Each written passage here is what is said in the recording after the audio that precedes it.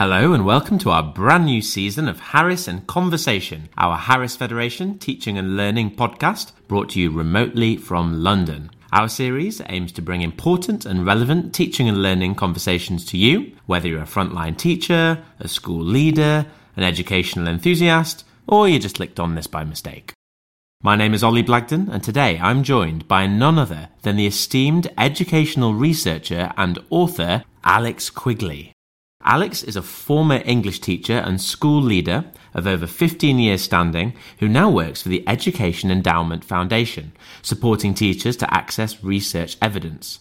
Alongside this, he's a Research Ed trustee and a member of the Chartered College of Teaching Impact Journal board. He runs the educational blog, The Confident Teacher, has a column for both TES and Teach Secondary magazine, and is the author of education-based books, which include The Confident Teacher and Closing the Vocabulary Gap. Today, we're discussing Alex's latest title, Closing the Reading Gap, which, in its own words, provides practical solutions to help all teachers create a rich reading culture that will enable every student to thrive in school and far beyond the school gates. Described by critics as timely, wonderfully enlightening, important, and a core text for all teachers, Closing the Reading Gap has taken the world of education by storm. So make yourself comfortable as this pre-recorded interview with Alex begins. Hello Alex, how are you? Hi Ollie, yeah I'm good, thank you. Excellent, thank you so much for joining us. Let's jump right in. So you begin the book by mentioning that the word reading evokes memories of your father reading to you at your bedside, and that really struck me. What does reading mean to you, and why did you feel the need to write this book in the first place? I think for me, reading is both an intensely personal thing, but it's also professional. I look at reading with a kind of a scientific eye as well, and I think we all have this sense of reading as a personal thing. The reality, if you're a teacher, is that you were successful at school, you were a fluent reader, and that expertise has brought you to this point at the front of the classroom. And if you're an English teacher, then there's the added value that reading has opened doors, emotionally and professionally. And for me, it's got that real personal power. Describing my father and my own children now, I have a real privilege. Just reading to them every night is the best 10-15 minutes of my day, without a doubt. But I also see that reading for so many children is a real challenge, that actually lots of children don't read for pleasure, that they read throughout the school day, but many can struggle. And I think my experience as an English teacher, in my years in the classroom, I did develop a solid sense of how children learn to read and go on to read to learn. But I don't think it was ever a big focus in my training. It was just assumed that I could teach reading, and I love books. I could analyze a text. You're asked to get on with it, really. And the more I dug into the research evidence, the more I understood that actually there's more to this. And rather than a child has a label like dyslexia or they're struggling with a text, there's more to that a teacher needs to know. And that's both an English teacher, but also every teacher is fundamentally a teacher of reading, because your ability to read opens up the curriculum, or if you struggle to read, that door is closed. So for me, reading, it means quite a diverse range of things. Fundamentally, it's powerful and emotional, and it opens up doors and it unlocks really personal memories. But on a really pragmatic level, it's what helps students succeed in school. Teachers understanding the science of reading, really unpacking the barriers and the nuances of reading. I think that's crucially important. It's amazing, isn't it, really, how something that can start off so personal can move into something that is just a fundamental of how we live day to day, isn't it? And I think what struck me about that opening segment about reading with your father is something that I could relate to as well, and I'm sure many people could, and it is such a personal thing. And I would say that some of my formative memories are of just that. And interesting that you can see the connections there with communication and with growth, can't you? It all kind of comes together. You did mention the research. Let's have a quick look at some research. So a few headline statistics from the book. Only 73% of pupils leaving primary school reached the expected level for reading in 2019. 1 in 11 children do not have a book at home, and 1 in 8 disadvantaged children do not have a book at home. Alex, what's the challenge we face and how serious is it? I characterize the reading gap, and it's closely twinned with the vocabulary gap. They both interact very closely, as you imagine. They're kind of our language access to the curriculum and to everything we read. And for me, that gap and that challenge starts really early. And, back to my father reading to me, it reaches back before children ever get to school. And that some children, many children, have a really rich early language environment, and they're reading with parents and caregivers, and they have all that lovely book talk and exchanges, and they have this exposure to vocabulary and to language and to these imagined worlds and this background knowledge of the world. And yet many children don't have that equivalent experience. And what we know is that this vocabulary gap and this experience of reading is very different. And that marks out children's preparedness for school. Right in reception, the children who've had those language experiences outside the school gates are better prepared to sit on the mat and listen to a story. They're better prepared to tackle those early words. And then as you move through school, and that statistic about a key stage 2, you have around a quarter of children who aren't making that expected standard for reading. And then what we find is that gap remains hard to break. And you see the same equivalent number of children struggling at GCSE. 25% of 15-year-olds have a reading age of 12. And so what we see is that from the early years and then throughout primary and secondary, we have this tricky gap, and we have this large group of students who are struggling to read. They don't quite have that necessary word wealth to access the curriculum. And so it's something that we all need to be aware of. And although it sounds in part a bit insurmountable because so much happens beyond the school gates, actually we do know from the evidence that making adjustments to our daily teaching and teaching of vocabulary and explicit teaching of reading and getting that early platform of reading right, all of these things matter. And even for that 15-year-old who's struggling, there are strategies and there are ways to shape our curriculum that can make a significant difference. Yes, some of the statistics are bleak, and this is something that starts early, but it is something that if we can focus on it and if we can harness our skills in the classroom, we can make a difference too. It's interesting, isn't it? You use the word there, insurmountable. It can sometimes feel like this is an insurmountable challenge. And dare I go down this train of thought a second, but the statistic we looked at for the primary school pupils was 2019. Now, 2020 has obviously been an unusual year for education, to say the least. How might the epidemic have exposed or even exacerbated the reading gap? Yeah, so my work at the EF, we've tried to do some early studies which looks at the impact, particularly on disadvantaged children. And as you can imagine, it doesn't look very positive, and it's certainly not helped in closing this gap between wealthy peers and disadvantaged pupils. We don't quite know exactly the impact. It's too early to say.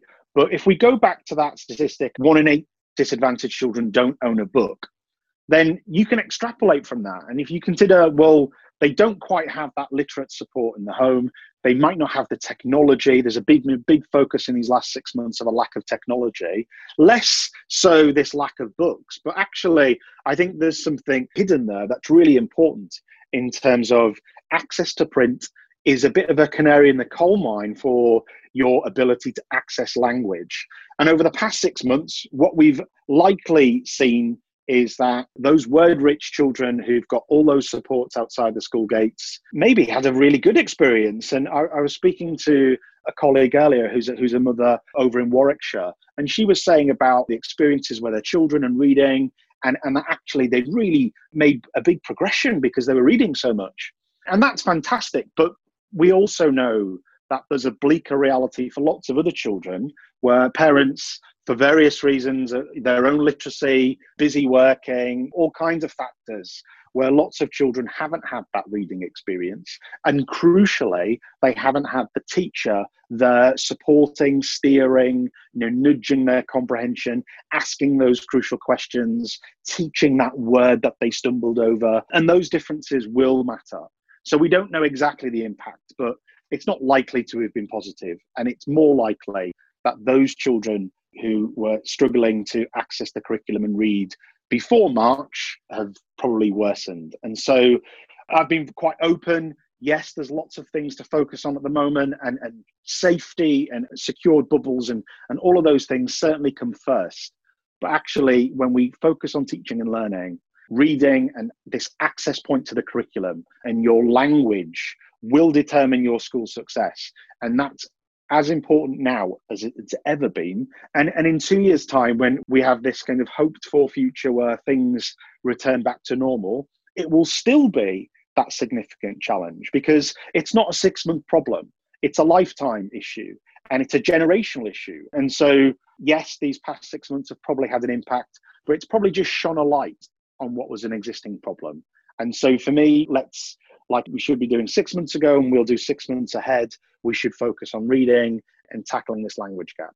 The message seems to be we need to get onto it right now. We need to act. And one of the great things about this book, I have to say, is that alongside the scientific research and even the history of reading, which is really compelling read, you also look at solutions and strategies that teachers and leaders can take to address this gap. Now, towards the start of your book, you outline 6 key steps or criteria, I suppose, that we can work towards in order to teach reading effectively. Would you mind briefly outlining what these steps are, and maybe explain how you arrived at them? Yeah, so they're not quite chronological, although step 1, I think, is a starting point. And it's that teachers need to be trained and need to have expertise in how pupils learn to read and go on to read to learn.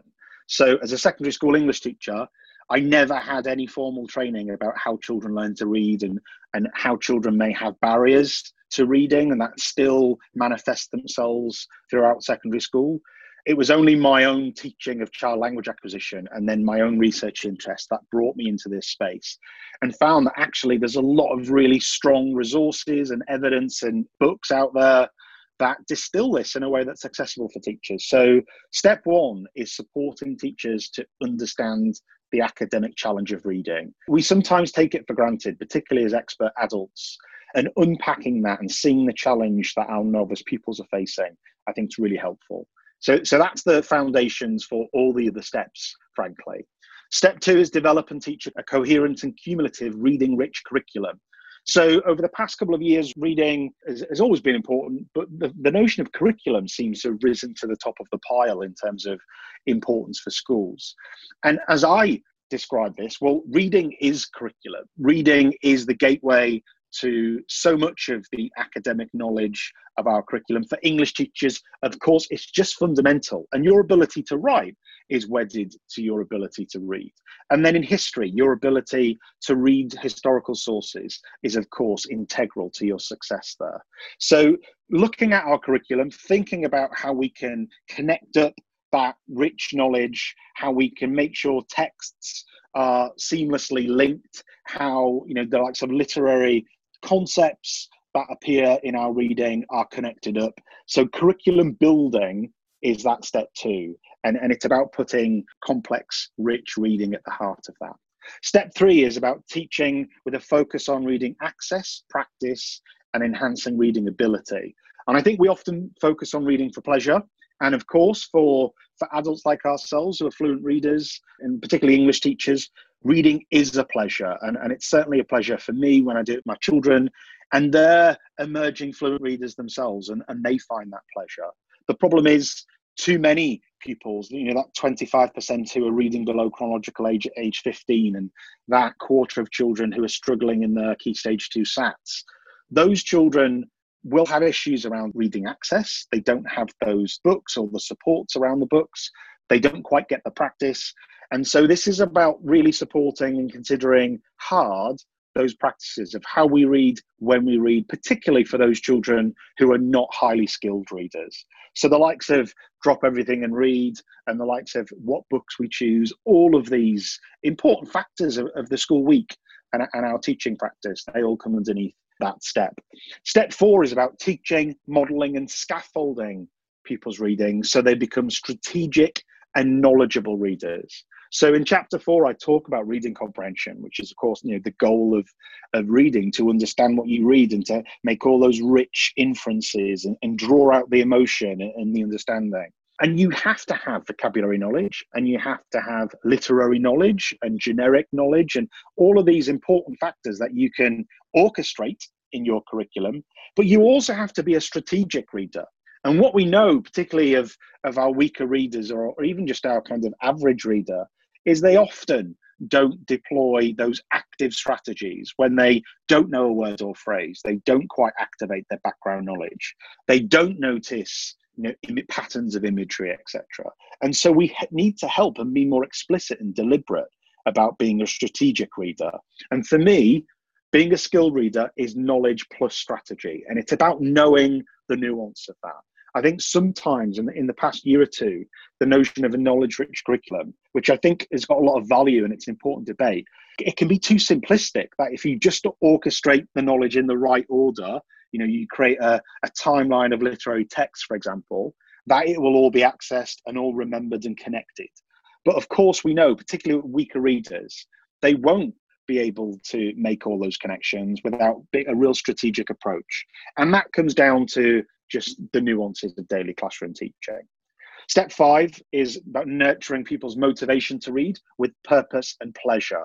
And I've already noted the point about reading for pleasure, but I also think we also have to recognize reading for purpose matters. So for some children, they don't have that pleasurable experience as a teenager of, they don't read poetry necessarily in their own time, they won't read fiction, and yet some really love fiction. And I think sometimes we can assume that pleasure and fiction reading should be a natural state. And actually, I think we can recognize that for many children, they'll become adults and they might fall in and out of love with such fiction reading, or they might be more naturally inclined to reading non-fiction.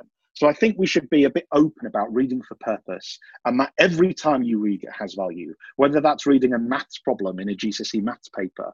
That is the act of reading as much as reading personal poem or song lyrics in the English classroom. And then finally, step 6 is about fostering a reading culture within and beyond the school gates. We can't gift children bookshelves, and we can't overnight foster this habitual reading for pleasure, but we can step by step build a reading culture. We can practice reading on a daily basis and help students become really skilled readers, and then the motivation and confidence flows from that skill and from that success. So I think a reading culture really does matter. How we use school libraries matters. The book choices we support and make decisions over matters. But we have to have a culture that's much more than just one-offs, much more than World Book Day and dressing up. It has to be part of the very culture of our school. And because reading benefits every pupil and every subject domain, then everyone gains from focusing on that reading culture. It's a really comprehensive breakdown of your 6 strategies. And I would love to grab the phrase, reading is curriculum, put it on a massive bumper sticker and display it for the world to see. Yeah. I'd support that. You also brought up in what you were just saying there around all the 6 strategies, you were talking about reading fluency at one point. And you mentioned it in the book, and you referenced Rosinsky's multidimensional fluency scale. Reading fluency, when mastered, is something I've always thought is quite magical, really. It's that pupil who you see in class, they're not just reading, they're almost singing the words. They have that varied pitch, the tone, the pace. And it's always felt like a bit of a performance. How do you think we move all pupils to that point? Yeah, I think there's a misconception, and it's a little bit like, you've got a child who's got a great singing voice or they're great at art. And we have this notion of being gifted and being talented, and it feels a natural act. And because for those pupils who do read with that, beautiful sing-song voice, they put the stress in the right spot, they teach it, they read in a really expert way, that's because there's been a great deal of practice. They've had a lot of role modeling from parents and teachers that they've absorbed and characterized. And yet we know, and I describe it in the book and in the vocabulary book as well, sitting down with students I've taught, and I can remember vividly, sitting down and asking a student to read a paragraph from A Christmas Carol, and it was a painful stop-start process. And what that student had managed to do is to misbehave quite regularly to mask ever having to read because he couldn't read with any fluency. But I think what I like about reading fluency is actually there are pragmatic strategies. So in the book, I describe some of them: repeated reading, echo reading, reading in pairs with an emphasis on fluency.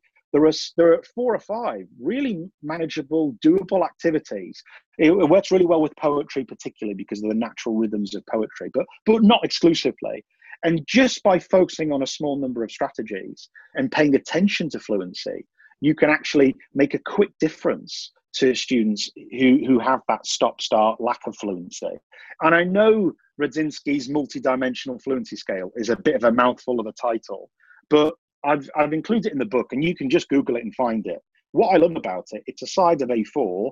It's a scale of looking at 4 things: expression and volume, phrasing, smoothness, and pace.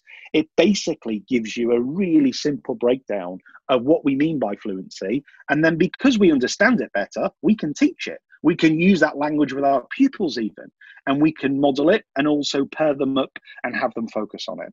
So I think for me, reading fluency can really bring out your understanding of the text. We know that. It improves your comprehension. And actually, it's in many ways, it's a bit of a quick fix. It's a really strong area of focus for English teachers and every teacher.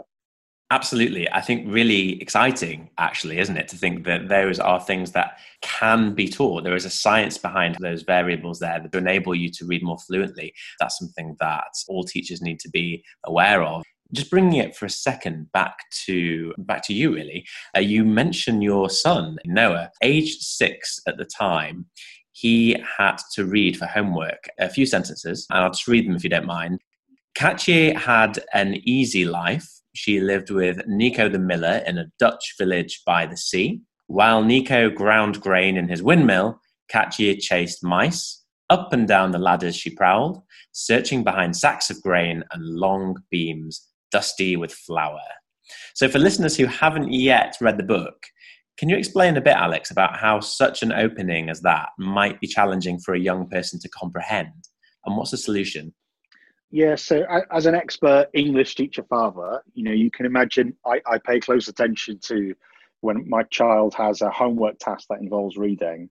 And this one was when Noah was 6. He was still emerging. He wasn't fluent. And this Catcher the Windmill text by Gretchen Wolfe, really lovely story. But in that first paragraph, words like Dutch, village, ground grain, windmill, prowled, dusty beams, so many of the words, we read the first couple of paragraphs, and I just prompted and just asked a couple of questions, and he didn't know so many of those words. And actually, the assumed background knowledge required for most text, both literary and informational texts, it has a real high demand on background knowledge and your vocabulary knowledge. And Noah didn't have enough knowledge of the words or the knowledge of the world to know what Dutch village was. He can piece together the gist. So he probably knew enough about village, enough about what a windmill looked like, but actually he couldn't piece together all of those vocabulary terms. So inevitably his comprehension was only partial. And I think that happens every day in a student's experience. That they read a poem, they read a historical source, they read a science textbook, and they've got a partial understanding. Some children have a much more complete picture and a richer vocabulary knowledge, and they're the ones who are really successful in school, pretty much. And yet most children find these small barriers each time they read. For Noah, that really brought home for me that every homework task we set, over the last 6 months, every remote learning task of reading, there are those small potential losses around vocabulary knowledge and background knowledge.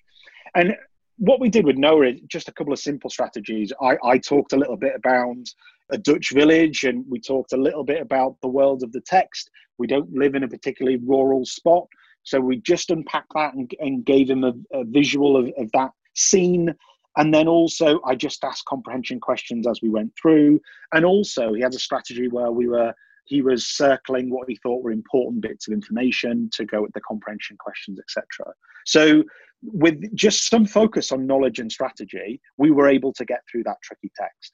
But on a daily basis, particularly in English, students are grappling with tricky texts, particularly that quarter who've got that lower reading age. For some texts, they'll particularly struggle. For others, they might have accessible background knowledge. But that identification on the micro level about what makes a text challenging is really powerful, important. And it's really crucial to understand that and build our curriculum with that in mind. So connecting up the world of our texts, characterizations, so you can just minimize and open up that world. You can't teach everything about a text, and nor should you. This isn't about kind of, unweaving the rainbow. Sometimes you have to immerse yourself in the story and ask questions and make predictions at the point of reading. But sometimes you just need a basis, a framework, a foundation to access a text. And that's what that example with Noah gave me a sense of. And I think it's useful for every teacher too. And do you think, Alex, what we're talking about here, really, this is the idea of a schema, would you say? Yeah, so exactly that. So, from the psychology of knowledge and memory, there is that term schema, schemata. You're scaffolding this framework. You're building the foundations, and then you're kind of connecting things up.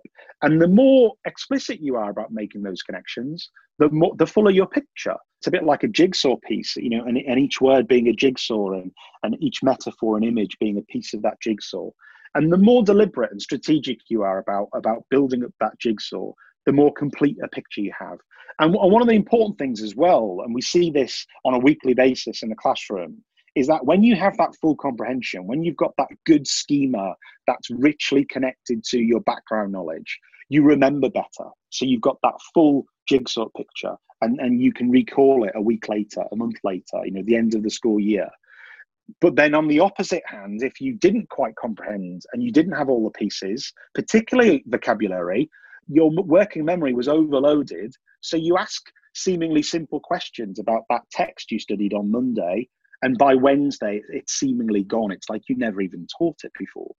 And that's one of the issues why schema building and being explicit about your curriculum development and about each text being richly interconnected. That's where it becomes really important for every teacher to consider this. Really fascinating how it overlaps there as well with new information in relatively bite-sized chunks, isn't it? The idea of progress bit by bit by slow exposure to these different schemas. Really interesting. Towards the end of the book then, and we've sort of touched on this quite a bit, which is excellent, but towards the end of the book, you dedicate a chapter to practical strategies. So useful. What is this and how should it be used by teachers?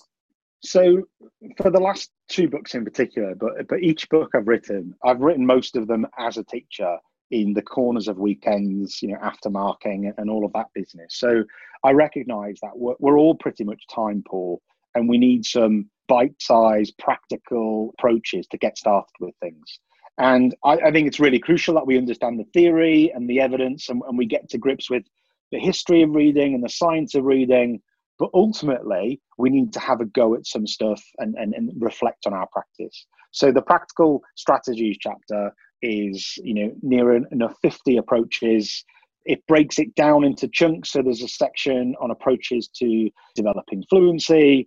There's a section on questioning for book reading. There's a section on library use and building that culture. And then a section on just reflecting on your different reading choices in the classroom, whether you choose to read to the whole class or whether you choose to move around the room and those different options. So it's an attempt to have that go-to pragmatic section of the book that you can try things out, and hopefully it sits upon all the strong evidence and the narrative that the book offers, but it's something that you can try the next day, you can kind of really work hard at. I really enjoyed how the first strategy that you mentioned is love thy library. That really stood out to me as being such a very important angle to take when you're looking at promoting reading in your school. Yeah, I think our librarians are often an untapped resource. I think too often our fluent lovers of reading are the children who frequent the library. And there are quite a lot of pupils who it doesn't feel a comfortable place. They don't feel happy in the library. It doesn't feel natural. And I think that's, again, us being explicit, us drawing upon that expertise. Reading for pleasure will happen for some children. Reading for purpose will happen for some children quite naturally, regardless of who teaches them. And yet for a lot of our students, we need to support them in that job.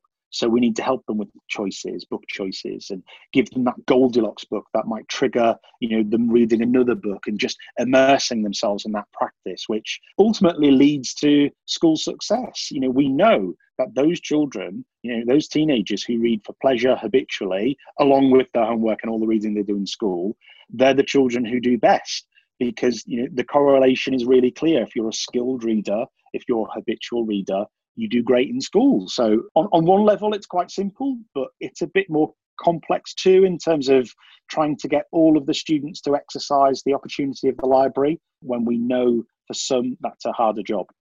I think renewed encouragement there for all teachers to help their pupils find their Goldilocks book. Let's just end with the beginning. So you start your book with the line, "If you can read this, thank a teacher." So let's do that. In the spirit of celebrating those who shaped us in life, tell us, Alex, about one teacher who influenced you and how they did so. I was one of those students who really did enjoy school. I think that's probably true of a lot of teachers. I'm from quite kind of a working class background, and reading and school unlocked doors to a profession that I've been grateful for. And there are definitely teachers along the way. Interestingly, I think the two that came to mind just instantly, I had a teacher of history in Key Stage 3, Mrs. Keogh. And what I remember of Mrs. Keogh is she was really demanding in the best possible way. So her expectations are sky high. And a really vivid memory, and I used to use this with my students and my own children too, is that I spelt the word parliament incorrectly 7 times. For a given kind of passage in the book. I don't remember the exact piece of writing, but she made me write that word out 700 times. And at the time, I thought that was awful. And I can't say she was my favorite teacher at that point. But I look back, and actually her expectation, her notion of something just being lazy as opposed to something being a flaw, really having a high expectation. I also remember her saying lots of things about my capabilities and my skill. And I did end up doing very well in history. I exceeded history compared to English, my other kind of favorite subject. So that always stands out as a little micro thing that I didn't enjoy at the time, and I didn't quite appreciate just how powerful her words and her actions were for me as a teacher. But I really appreciate it now. And it was interesting. She moved schools and ended up teaching my sister. And I just finished university, and I did very well and got a very good degree. I remember being delighted that my sister had the opportunity to tell her about my degree and about my degree class. And apparently she punched the air, and I'm incredibly proud of that. It's partly down to her and many other teachers, and I could probably go on and on about with a healthy list. What an amazing story. And I can imagine your sister never misspelled Parliament. It's really interesting. When I was a child, I had a bit of a blocker on spelling, and both my children have it a little bit too. So there's obviously a genetic strain that my sister might have as well. We don't talk about it much, but I've certainly worked at my spelling since, and I can spell Parliament with the appropriate I and A in the middle too. It is one of those annoying words, isn't it? Where does that A come from? But there you go. Closing the Reading Gap by Alex Quigley, published by Routledge, is available now from all good book retailers and, of course, on Amazon. It's a compelling, research-based look at reading and would be a valuable asset to teachers and leaders across all subjects and disciplines. Alex, thank you so much again for your time today. It was a real pleasure. Cheers, Ollie. Thank you for having me. This was Harris in Conversation. My name is Oliver Blagden. Thank you so much for listening. And for now, take care.